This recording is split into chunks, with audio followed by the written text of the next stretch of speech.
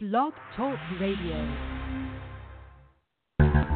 We are the heirs of that first revolution. Will a strong and united America still be a force for freedom and prosperity around the world? America has created the longest peacetime economic expansion in our history. We are the heirs of that first revolution. Good common sense and sound judgment of the American people and their essential love of justice. Hi, welcome to Kudzu Vine for December 1st, 2019. I'm your host, David McLaughlin. Joining me as always, welcome Catherine Smith. Greetings from Atlanta. And welcome Tim Shiflett. Good evening, sir. All right, exciting show tonight. Here in about 20 minutes, Brandi Travis of Predict It is going to join us. We've had John Aristotle Phillips of Predict It on before, but Brandi's going to join us from the same organization. We're going to talk about some of the political prediction markets, which they're kind of interesting in that people, when they start putting their money on the line, don't necessarily put their heart on the line, and they go more with their head or their gut. So it kind of gives a unique piece to throw in sometimes with polls and everything else to look at. But that's coming up in just a little bit. And one that I guess they could have had a prediction market on, but it would be resolving pretty heavily towards one candidate, would be the Georgia U.S. Senate open seat appointment that's got to come up before the end of this month. But all indications from the reporting last week is that Governor Brian Kemp has made his choice, and it is Atlanta businesswoman Kelly Loeffler. Catherine, we talked about Ms. Loeffler last week because it looked like that was going to be the case. Now, all the reporting is saying that she's going to get the seat, initial appointment, and the incumbency if she chooses to run, which we assume she would next year in the open primary. What do you think of this selection and of her as a U.S. Senator, I guess, for the next roughly 11 months to a year? She doesn't have any experience in elected office. She's kind of a cipher. We don't really know. We know she has donated to Republicans and Democrats in the past. She seems to be interested in gun safety and gun reform, which is a little bit odd for our, Georgia GOP. But I find it all, I just think it's a curious situation considering that this is not the candidate that it seems that the, overarching Republicans want him to pick, and there must be something going on. She must have made some commitment to some of these Republican values or something in order to be.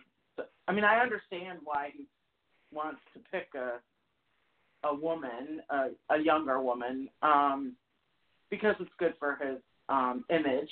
It's good for the party, in the suburbs and moderate Republicans. But I think the diehard Republicans are not happy about it. I've seen some of the emails that have gone around, and they're not happy. Yes, Tim. Now, back in the summer of 2018, there were two candidates. There was an establishment Republican that talked about what he had done with technical education and guiding state government. There's another guy in a pickup truck with a shotgun and dynamite and everything else running an anti-establishment primary campaign, and he's the one that won, and he's the one that got to make this pick. This pick looks like a Casey Cagle pick, not a primary Brian Kemp pick, does it? Well, that's true, and a lot of what's going on now and a lot of the side story that's going on now is we can trace it directly back to the summer of 2018 and especially July 18th, 1 week before the primary runoff between Kemp and Cagle. And all of a sudden, out of nowhere, here comes Donald Trump. He didn't let nobody know it, of course, and he endorsed Kemp. And, Kemp was not the pick of the Republican establishment. Governor Deal was all behind Cagle. And outside of a couple of things Kemp has done very early with abortion and the like, he has governed more as a Casey Cagle type, and I really think that is driven by polling and by demographics that are changing all of a sudden very rapidly. Catherine mentioned moderate women, and especially college-educated women, and they are going to be very, very important in upcoming races like in the 6th District and like in statewide races for people like Karen Handel in that district, and then in statewide races, and Republicans have literally been hemorrhaging those voters. This move here has to be a move to try to draw some of those voters back and maybe even appeal to minorities, because how many Republican governors have appointed females to not just the U.S. Senate in Georgia, but much of anything lately? So, yeah, he is governing more, I think, like a Cagle would than what he presented himself to be in the primaries, which makes me think maybe he really wasn't what he presented himself to be in the primaries. He just did that to move to the right of Cagle and win the nomination. What do you think? Mm-hmm. Yeah, it's an interesting move. I mean, obviously, it's better for the Republican Party long term for them to expand their base, which is, very white male centric. But it's also not how they've been winning. In 2012, they were told, we got to expand our base. We're too white, we're too male, and then they doubled down on that in 2016, and they it was a winning formula for them. And then a lot of other states, even in 2018, and some Senate seats, that same old formula was a winning formula for them. So it'd be interesting to see. Now let's talk about Kelly Loeffler just as a what we know about her and a candidate. She has kind of a business background. I don't see, other than Catherine's done the research where there's some things with gun safety and whatnot. It's not like she's done a lot of philanthropic things. There's no record of public service. So she's very much a blank slate. Now, one of the few things I heard was, she can self-fund, although I looked at, her LinkedIn resume and the fact that she co-owns the Atlanta Dream. That's not the Atlanta Hawks or the Atlanta Falcons or what have you. Do we really know that she can truly self-fund in a race that's going to be millions and millions of dollars? Catherine, what do you think about that aspect about her being able to self-fund? Is that like a done deal, or could she throw a little, startup money in? I haven't really looked at her financial background. I don't know. I mean, I think her work with the Atlanta Dream is just a part of what she does. She's also the CEO of another company. I can't remember what it is. And how much money does that company make is what I wonder. I mean, yeah. And I don't know if her husband is wealthy or if she has family money or something like that. I don't know. I haven't really examined that. Yeah. Oh, and speaking of that, I looked at her bio and her co-owner's bio, who's also a woman. And her bio, the other co-owner, and I wish I knew the name, she talked about her and her husband, things they've done. They got married out of college and blah, blah, blah. And there's a little family piece, kind of about her family, which most people do that, male or female. I mean, they'll talk about their family. Kelly Loeffler didn't put that in there for whatever reason. I thought that was interesting because so there's really like not as much known about her. I'm sure Brian Kemp and his advisors know about her, but as far as the Georgia voters, there's a lot to be introduced, and that can be good or bad. There is one little thing in her bio that's going to become a very, very major thing politically. It's not about how much money she's got or anything like that. But as you know, and I'm sure it's true in every major city in the world, business people often sit on boards, because they're the ones that are asked to do. So like hospital boards, for instance. In this particular instance, Kelly Loeffler sits on the board of Grady Hospital, right? Well, yes. Every anti-abortion group out there is in total opposition to her because she sits on that board. One of those groups, how did they put it? And this is going to make y'all chuckle. They said that Grady Hospital is an abortionist training hub, whatever that is supposed to mean. I don't think they've done any abortions at Grady Hospital in like over a decade or something. But they are everyone lined up dead set against her, and that is going to cause a political nightmare for Governor Kemp. That was just something that flew out, and Catherine might know more about this than I do. She might have heard something about it, but that is brewing right now. Yeah, I don't know anything about that, but I saw. I should have forwarded this to you. I saw an email today from some. I guess this was from the Atlanta Tea Party, talking about how the WNBA had been in a partnership with Planned Parenthood, and a piece of ticket sales for a certain period had gone to Planned Parenthood and some other progressive organizations, and I think this was before. Well, I don't remember the timing, but so they were all over Loeffler about that, and so yeah, I think he's got Kemp has some barriers that he's going to have to overcome around this, but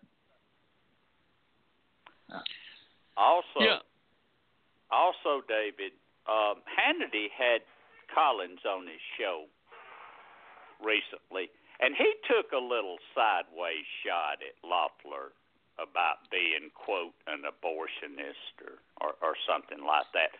They're going to use this as a major attack line. You mark my words. And don't you think that would cause a huge headache for the Georgia Republican Party?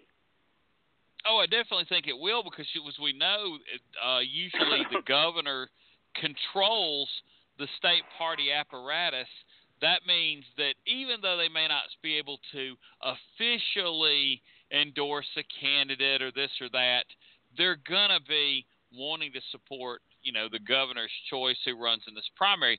Now, let's talk about this. She gets in the Senate in January when Johnny Isakson resigns, takes the oath of office. Let's just say she is this person that was on the board of Grady, which means she's probably not scared of urban hospitals. I don't know that we could read anything else into it. She owns the Atlanta dream, so therefore she sees the value in girls playing sports and women playing sports later on. Some things that are, mildly progressive. She had an affinity towards Tom Harkin and Christopher Dodd and other Democrats. So she is more moderate. She's to the left of Doug Collins and to the left of Tom Graves and to the left of David Perdue. But she knows she's got this open primary race coming up in which she's going to have to defeat one or more Republicans, and we're going to talk about that in a minute. How does she govern? Does she govern like, hey, I'll try to be more moderate and see if I can bring people that are starting to leave the Republican Party back to us? Or does she get scared that she doesn't want to be out Tea Partied by Doug Collins or another figure or figures, and then vote, 99.9% of the time with, whatever uber conservative interest? What do you think, Catherine? I think that's the question, right? And that must be the question that Brian Kemp is asking himself, and I don't think we know until she could say that she's gonna oh yeah, I'll be a loyal Trump supporter, Trump voter, but I think it's hard when you've never been in office before, right? She doesn't have any experience. She gets there, and these bills start coming, and she has to go either against her natural tendencies, or she, learns more about some of these policies and this legislation, and she finds it very difficult to vote against her tendencies. So I think it's going to be hard for her and hard for Kemp to make these decisions. Yeah, and I think after she picks, and hard for the voters to decide too. Yeah, and I think after she puts her hand on and takes the oath, Kemp's essentially done with this thing. He's kind of got a big job that has a lot of responsibility on its own. I don't think he can call up and try to force her one way or the other. David Perdue's probably more likely to do that. Tim, now you can answer that question too, but I'm going to give you another question as well. Politically, what would be smarter for her to do? To continue to try to be maybe more moderate, not just in the way she might appear, but the way she actually governs, or would she be better off or fearful and try to move as far to the right as she can ahead of that primary? Politically, I think the hope is, and the smart political money would dictate that she do the following. Essentially be a female version of Johnny Isakson. Vote the party line on practically every issue, especially those that are going to be close votes that they need her on.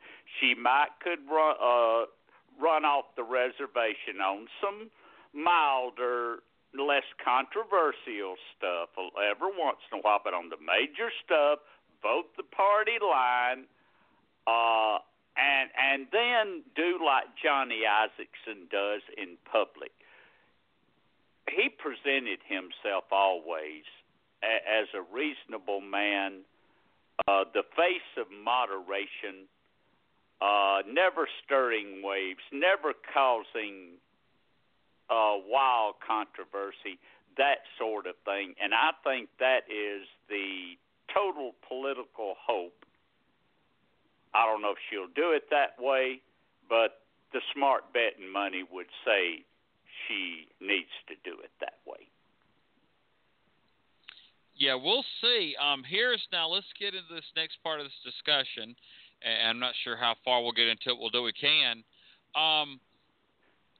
Let's say, Sean Hannity, others are angry that, all these folks, the Tea Party folks and the anti-abortion groups and everybody else, the gun rights groups, they're, on it too. They're all mad at this pick, and they're going to back whomever. Is it just Doug Collins, or could it be Doug Collins and others that run in this primary against Kelly Loeffler to kind of run to her right and hope that the Republican Party in Georgia is just as conservative as somebody can get? Catherine? That's going to be the interesting dynamic, especially it depends on who the Democrats end up putting forward. It's all going to be very dicey, honestly. Yeah, and Catherine, we'll come back to that. And she's got no experience, no political experience. Yes, and that's why it's a blank slate. Well, we'll come back to that and who the Democrats might nominate after we speak to our guest. I want to welcome in for the first time to the Kudzu Vine, Miss Brandi Travis. Welcome, Brandi. Hi, thanks for having me. Oh, great to have you on the Kudzu Vine.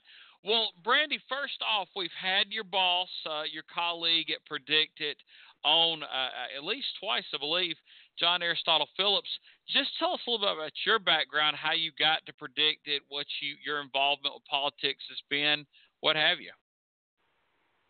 Yeah, so I worked on the Hill for a bit, and I worked in politics in the UK for a little bit, and started with Aristotle, which is the company that services Predicted, about 10 years ago, and was with the company with Predicted when we launched in 2014. Wow, so you've been through the whole journey. The whole thing, yeah, it's been an exciting ride. Yes, well, there's so many things to talk about on this, but let's kind of get into some of these betting markets, and I'm going to ask about the first one. I'm going to pass it to Tim and Catherine after that, and that is the who will win the Democratic presidential nomination. No one really has a substantial lead. I think Joe Biden is number one right now with 25 cents for yes. But just in the last hour, Pete Buttigieg, Elizabeth Warren have flip-flopped twice just in the past hour. Tell us about what's been going on with that market. Yeah, it's a pretty close race at this point. We've got Biden, like you said, at 25% likelihood, and Warren's right behind him. Warren and Buttigieg are both at 19%, and Sanders is at 18%. And, this is one of those markets that we constantly have activity on, and we'll continue to have that going into 2020 all the way up until we know who the nominee is. And Bloomberg, that market has only been up, a couple of weeks, and he's already at 12 cents. So I think depending on what happens there, he could rise a little bit too. Yes. Well, just following this market over the past several months, has anything kind of surprised you? Like, I didn't see that coming with the way the people in the market choose to place their money. No, we've seen it's been pretty consistent. We have these bumps here and there for Buttigieg, and we had a drop for Sanders for a while, and he's back up. I think probably one of the most surprising things recently is how quickly Bloomberg got up to 12%. Yes. One final question on this market before I move it over to Tim and then Catherine. Hillary Clinton, last time's nominee, she's actually higher than Kamala Harris, Amy Klobuchar, Cory Booker. I mean, all these known senators and governors, Deval Patrick, that are actually in the race. Why do you think she's actually registering 5 times what some of those folks are registering? I think that's probably because people just anticipate her running at some point, and then there was the whole explosion in the news probably 3 or 4 weeks, or I guess maybe a month or so ago now, with people thinking that she's going to run. I think that's always going to be in the back of people's minds, but that's, of course, that's speculation. I can't say what the traders are actually thinking, but yeah, she's at 5 cents right now, which equates to 5% likelihood of getting the nomination, and she actually dropped a cent in the past day. Yes. All right, well, I'm going to pass this over to Tim, then Catherine, and they may come back to me for something else. Tim? Oh, good evening, Miss Travis. Thank you for being on with us tonight. Yeah, thank you. I know you probably look at long-term trends a lot in your line of work, as far as the betting action would go. Is there a certain amount of time that actually constitutes a long-term trend as you see it? No, and it all really depends on how long the market is too, because, we've got these markets, a lot of our markets are only, a week long or a month long, but we've got these longer term markets that are Maybe we launch at the beginning of the year, and it could be a 2-year-long market. We've got right now, we've got about 260 to 70 markets, and half of those are expiring at the end of the year. And in terms of long-term trends, we see these. It's a little bit different than what you're seeing on the polls. In the polls, you'll see these great spikes when something happens in the news, and oftentimes you won't see that on prediction markets. It's pretty steady, and I think traders are smart enough to know that, while something may happen in the news, it might not equate to what's going to ultimately happen in the outcome.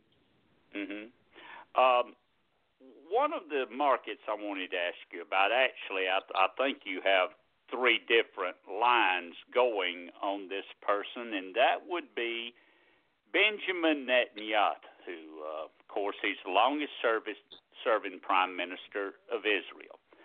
And I was looking at your site. On one line, it says that 90% of your bettors think he will be prime minister at the end of the year.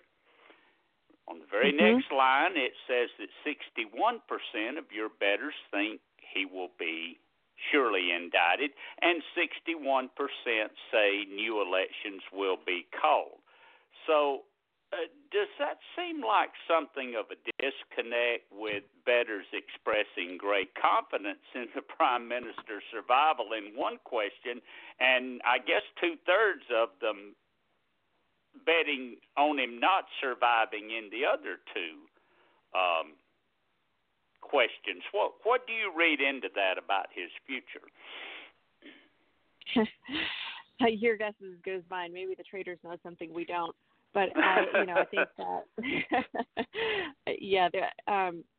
I'm actually not sure why there is a discrepancy, and sometimes you'll get that depending on how long the market's been up and how many traders are active in those markets.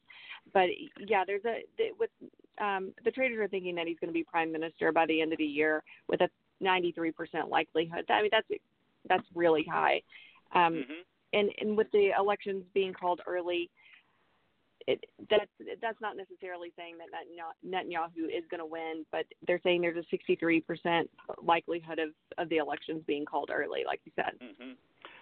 So do you find that this sort of back and forth is like common on Predicted when multiple questions are asked about the same person? Oftentimes they may be similar questions, but they're asked in a different way. One example of that is, we've got the who's going to be the presidential winner. Well, right now, Trump is at 45% likelihood of taking that. But we have so many other people on the Democratic side. So once it's down to 2 people, I think those numbers are going to change drastically, because we also have a market up that says which party is going to win the presidency, and that has the Democrats taking it at 55% likelihood. So with Trump winning at 45% likelihood and the Dems winning at 55% likelihood, that's obviously a discrepancy. But it's also the other question still has all of the other Democratic candidates in there. I'm going to ask you one more question, and it's about something going on overseas, and that'll pretty much leave I'm going to leave Catherine to try to go through all of the Democratic presidential campaign and stuff with you. But I'm interested in Brexit, and you have a background, in the UK. What's the betting action like on the fate of Brexit and of the Prime Minister? So we have a market that for a no-deal Brexit in 2019, it's at a 97% likelihood that there'll be a no-deal Brexit in 2019. That's extremely high. And and then we've got several markets on this, and our traders love trading on it. We've got the Conservative seats won in the UK election, and there was a breakdown of those numbers. I won't bore you with all of those, but we see an extremely high amount of volume on those markets, and we did right at the very beginning when we first posted our first Brexit market. And the same goes with the Grexit market. And the Grexit one, we actually got right when everyone else got it wrong. So I think our traders are a little bit more worldly, I think, than a lot of people would maybe give them credit for, and are actually pretty accurate in these. Yeah, but the long and short of it is your bettors are pretty much stating emphatically that there's not going to be much smooth sailing in Great Britain in the near future. Is that pretty much the size of it? I think that's exactly what they're saying. Wow. And with that, I'm going to turn it over to Catherine. Catherine? Hey, thanks so much for being on here. I hope you had a lovely Thanksgiving this past week and that you're all ready for the short break between now and Christmas. Yeah, you too. Thanks for having me. I have to be honest, this whole thing is kind of confusing to me. So I wonder if you could just quickly sort of break down how this betting and prediction works for our listeners, because I think it's a little like I've talked to people from Predict It who've had them on before, and I'm still a little bit confused by the process. So if you could just take a couple sentences to sort of outline how it works so our listeners better understand it, would that be possible? Sure. Yeah, absolutely. So we are a political prediction market, a real money prediction market. We're the only one in the U.S. And Predict It is a place where you can actually put real money behind what you think is going to happen in real political events. And so we have everything from political elections to Trump administration or any administration, Congress markets, Supreme Court markets, and political markets outside international markets, such as the Netanyahu ones and Brexit ones, and several other ones. So basically what you do is you deposit money, and then it works very similar to a stock market or binary options, where there's a yes or no for every market, and you put your money behind what you think is actually going to happen. And the really cool thing about prediction markets versus polling is historically they've been significantly more accurate than polling, which is really interesting to people right now, I think, when it's really hard to determine what's going to happen and it's hard to predict what's going to happen in elections.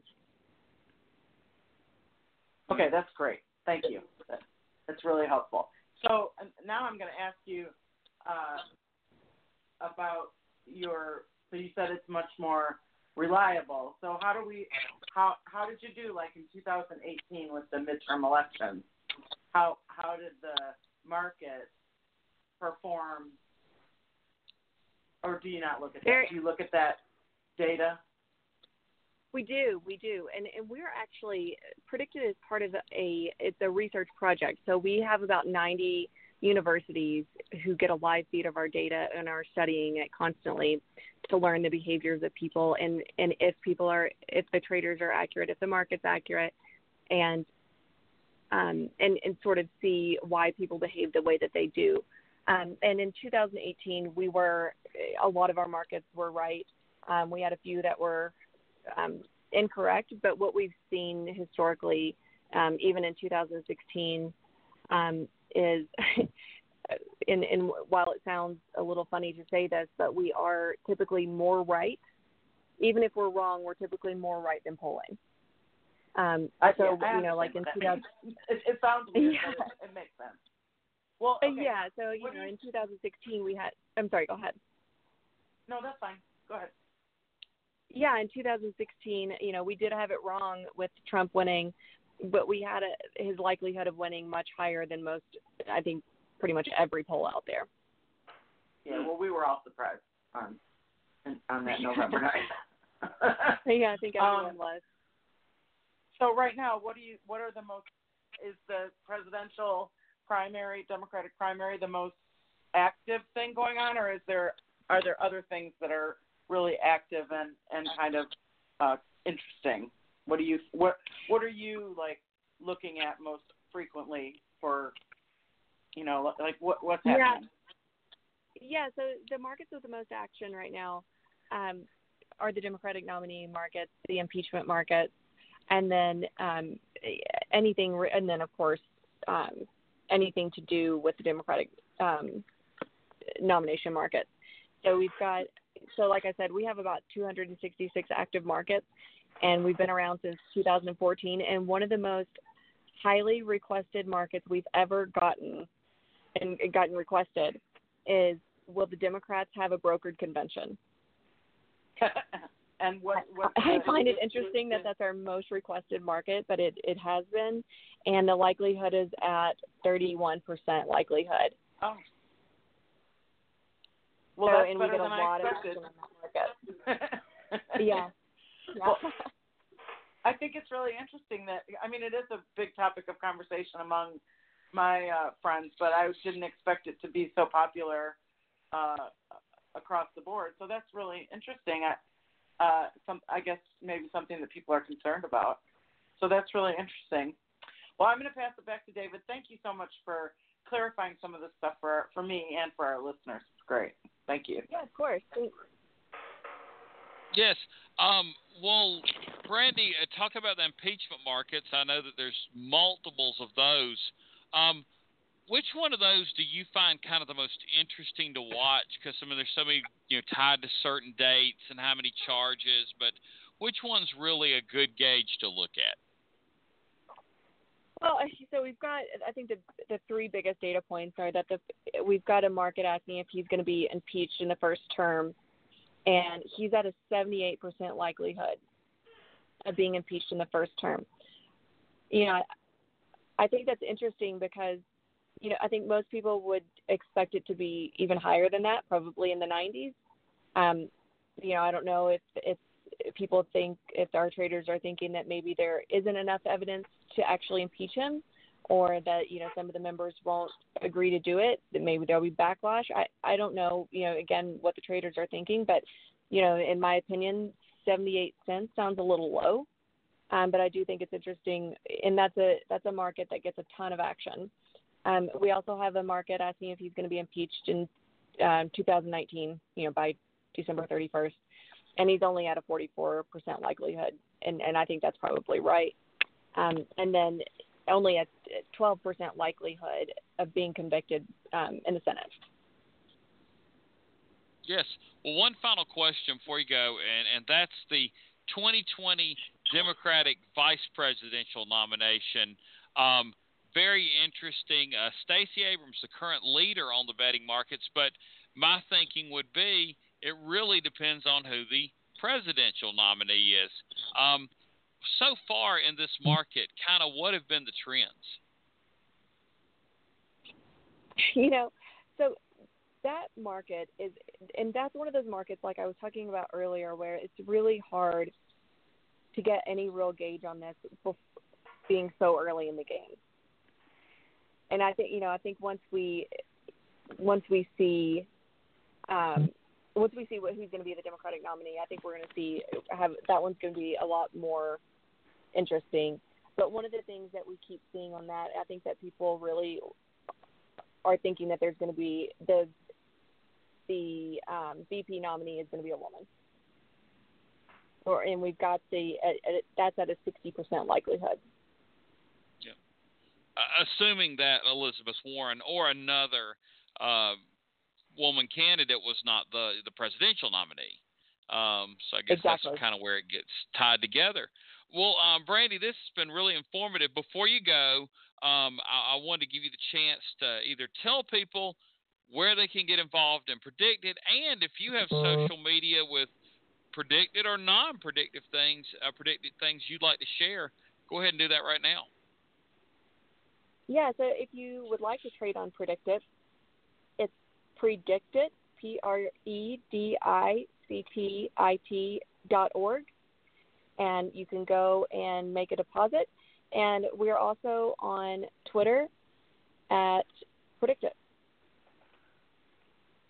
Yes. Well, Brandi, thanks so much for coming on, and we'll continue to kind of follow it. It's just another, like you use, data point along with polls and other information. Awesome. Thanks so much for having me. Thank you, ma'am. Thank you. Thank All you. right, that was Brandi Travis of Predict It. Always good to have somebody on from there because they just really have a lot of interesting things and a ton of political knowledge that underpins that site, and sometimes ask questions that on their markets that just some people don't think about all the time. Just another good place to look and check, and could be a fun way if you could figure it out. A lot of like these datametric and cybermetric folks with sports, I guess some folks can make a little money as well. But let's get back to our discussion. And Catherine, I kind of had to pull you at a certain point where we could get Brandi's interview in, and we were discussing this nomination process for Georgia Senate and what Doug Collins and other Republicans, if they decide to get in, might do to that race. Kind of pick up where you left off. I can hardly remember what I was saying.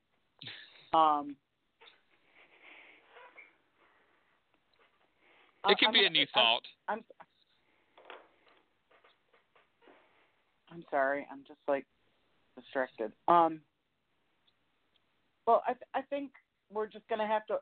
A lot of this is just going to be a wait and see, don't you think? I mean, I think whoever the Democrats run is going to have an impact on. If we end up running a woman, then it's going to be a different race. If we end up running a black woman, it's going to be a different race. If we end up with like Matt Lieberman, that's going to be a different race.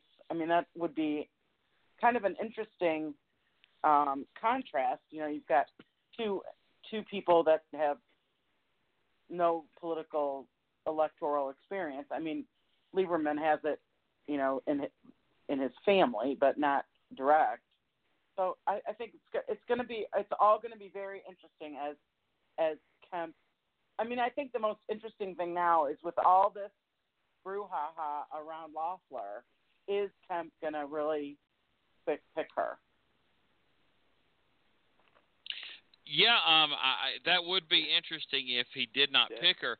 I tell you what, I'll go ahead and tell you what I think's kind of happened. I do think Doug Collins is going to run. I don't know that anybody substantial. I mean, I think you'll get your, Derek Graysons of the world that always kind of jump in. But as far as substantial to her right, I think it may just be Collins.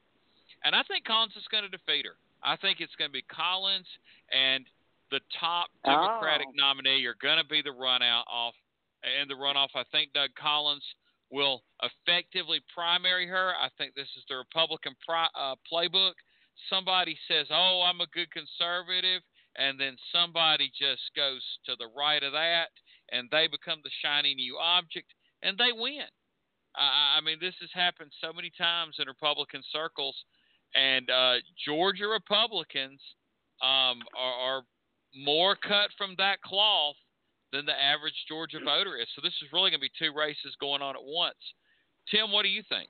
Yeah, I'm chomping at the bit here. There was a headline this week in the paper. It said, Brian Kemp paints himself into a corner. But there's the understatement of the year politically in Georgia, isn't it? Is there anyone out there who's surprised? I mean, Doug Collins has let it be known early that he desires that seat for himself, and Donald Trump supports Doug Collins. And obviously, because of his endorsement of Kemp in July of 2018, Trump thinks Kemp owes him his political career, even though I kind of doubt that, because I believe that when Trump endorsed him, Kemp was probably already 20 points ahead of Casey Cagle, whose campaign by that time was imploding. But we know Donald Trump is going to take credit. If there's any credit to be gotten, Donald Trump's going to take it for himself. And then there's this meeting that Kemp thought it was a good idea to have with Trump that we've heard all about, and where Kemp apparently took Miss Loeffler to the meeting to introduce her to Trump. And Trump's reply to Kemp basically was, well, if you've already made your mind up, why are we having this meeting? So it don't sound to me like that meeting went very well. So Kemp has a problem. What does he do? Supporters of Collins are mounting this last-minute campaign to pressure the governor to appoint him. You know, we talked about Sean Hannity, all these anti-abortion groups, all these uber-conservative people that are going to be supporting Trump and Collins. And so Kemp finds himself in a place where he can either, A, pick his preferred candidate and publicly defy Donald Trump, and that's what it'll be perceived as, or B, he can be viewed as being forced to pick someone he doesn't want to pick, if he should say pick Collins, and then he would appear to be weak and basically a bootlicker for Trump. And then there is a third option that hasn't been mentioned but probably needs to be. He could do neither of the above and appoint a placeholder for the seat and say, well, let's let the voters decide who the senator should be, and that would probably please no one. So I have a question, David and Catherine. What did Kemp expect to happen with Donald Trump?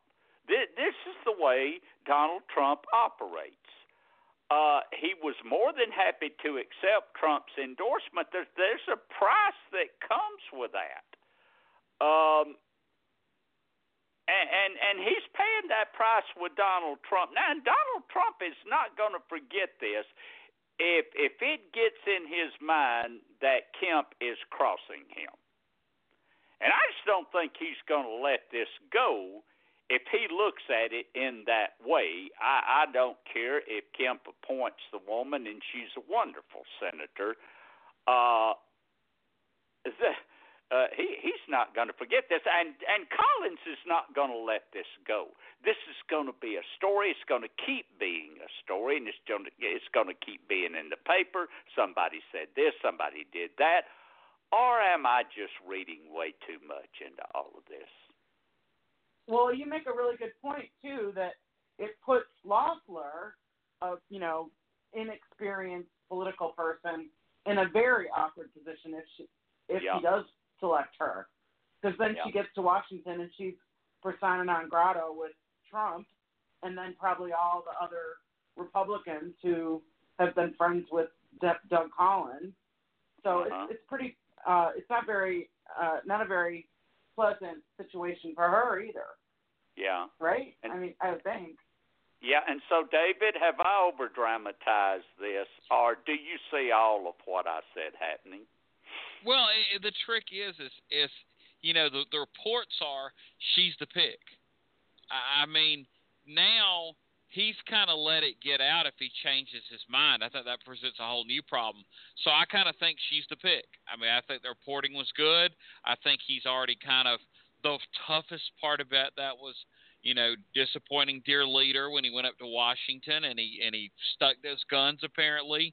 So therefore he's taken the tough medicine, and so now he just needs to stay resolute with it. Because of course, if there's even reports that he's waffling, that's going to hurt her, and then if she loses, that's going to be a negative. So that's another thing to kind of think about. Now we kind of get to the other half of this. How did the Democrats play this? Is Matt Lieberman the only candidate, or have there been other candidates that are waiting to run, and now, based on who the nominee was? Now they know the nominee, or the preferred nominee, if you will. And do they decide yes, or do they decide, oh no, that's what I feared, I can't win, and they say no, or do they jump in the seat against Purdue? I mean, how does this all play out? Catherine, have you heard any, any word that somebody may get in or out? I have not. Okay, Tim. I'm not that keyed in at this moment, so there may be rumors that I haven't heard. Well, see, I'm a little perplexed that Lieberman's the only name out there. It would seem to me, with all this going on now, with Collins, all the unsettled stuff, with Trump sticking his 2 cents in, these headlines, Brian Kemp paints himself into a corner like the Kobayashi Maru with no win scenario. It would seem to me like it would be a lot more appealing for a named Democrat to jump in this race and probably blow right by Lieberman for the nomination than to go up against Democratic heavyweights over in the other race for the opportunity to go up against an entrenched incumbent, by the name of David Perdue, who has a whole term behind him, has already made something of a name for himself in Washington, and in my book right now would be tougher to beat than an appointed senator that's probably going to be a bit wounded by this whole process. Do y'all see that? Yeah, I agree. I think it's a little bit mysterious, but there's still time. David? Yeah, since there's only one person, and it's not like there's been a big ramp up and all these candidates, and now someone enters. It's just Matt Lieberman, and hardly anybody knows who he is. All those people in the other race, why don't one of them come over? There's big name people over there. David? Yeah, one would think, although I guess maybe they think a straight-on shot with, David Perdue's better. Now, and it's real interesting, even though they're going to be running a different race, it seems like, Kelly Knopfler is going to steal a little bit of the, angle that maybe a Teresa Tomlinson or a Sarah Riggs Amico had, and that they're all women. Now, this race really is pretty white. There's not a lot of people of color in this race, so that may lend itself to, since he passed over, out of seemingly 3 African-American nominees that he's considered, they all got passed over. Could an African-American looking at this race decide to run in the open seat to kind of be a contrast? And, Matt Lieberman doesn't seem like the 800-pound gorilla in this race either. But you said it yourself. There's a better than even chance that whoever our nominee is not going to be facing Loeffler. Going to be facing Collins. That is a whole different planet of a ball game there. That presents opportunities that a race against her would never present. Isn't that true? Oh, that's true, and it's how these candidates see this race. Do they see, it's going to be Doug Collins, and, we can beat him, because I think she would be much tougher to beat in a one-on-one matchup than Doug Collins. What do you think, Catherine? Well, I think it's important to remember that it's going to be a jungle primary, right? Yes. It is. So maybe Democrats are afraid of, it would be a great change in attitude for people to say, well, let's just keep one candidate, because then we have a better chance of actually getting a nominee. This would be very unlike Georgia Democrats. But, maybe that's a little bit of the hesitancy, is that they don't want to be in a jungle primary. Yeah. There's too many unknowns. I think a lot of people just smartly said, we're going to wait until we see who he picks. Now they know who the pick is. They also have this dynamic of Doug Collins is going to get in and make this a very nasty primary on that side of it, if you will. You know, odds are both Kelly Knopfler and Doug Collins don't make the runoff. Just like if two more Democrats or another Democrat got in the race, it's not like two of them are going to make the runoff. It's most likely going to be one of each party, unless something really crazy happens. One Democrat with a name, with a big name, and to me that name is not Lieberman, could be the Democrat in that runoff. Loeffler and Collins, even if other Republicans or whatnot, they are going to really split the Republican vote up, I think, pretty closely. And there's no chance for two Republicans to be in that runoff. I still say the opportunity is golden for a named Democrat to get in that race, even one that is so far committed to the other race, to just switch over, and there they would be in a much better position. But, you know, nobody pays me to think that for them, and so good luck to them and their advisors on coming up what, to me, is an obvious thing to do. Yeah, I mean, we'll see, you know, as this race fleshes out. Catherine, do you think the official pick will be this week, or is it going to be, you know, right up to after Christmas at the very last minute? I don't know. I do not have a clue as to how Brian Kemp's mind works. I would say it's probably smart for him to wait as long as he can. Maybe let some of this brouhaha die down a little bit and then make the announcement. Yeah, I mean that, and I don't know how much that plays into it. What do you think, Tim? You think it's going to be like this week? And just move on? I'll tell you, the sooner he makes the pick, the better, because I believe the longer he waits, the more Collins and his supporters turn up the heat. Also, Trump just cannot keep his thumbs off of the Twitter button at 3 a.m. in the bathroom. That's true. He just can't do it.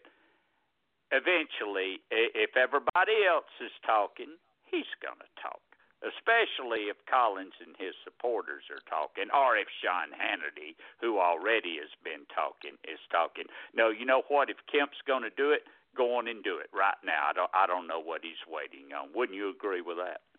I would too. I'd go ahead and, if I've decided, I'd move on with it, because the cat's out of the bag. It's not a secret. Yep. Well, guys, tonight one topic, one guest, but a comprehensive show on those two things. Okay. Till next week. It's been the Kudzu Vine. Night, y'all. Good night, guys. Night, everybody. Good night. We are the heirs of that first revolution. With a strong and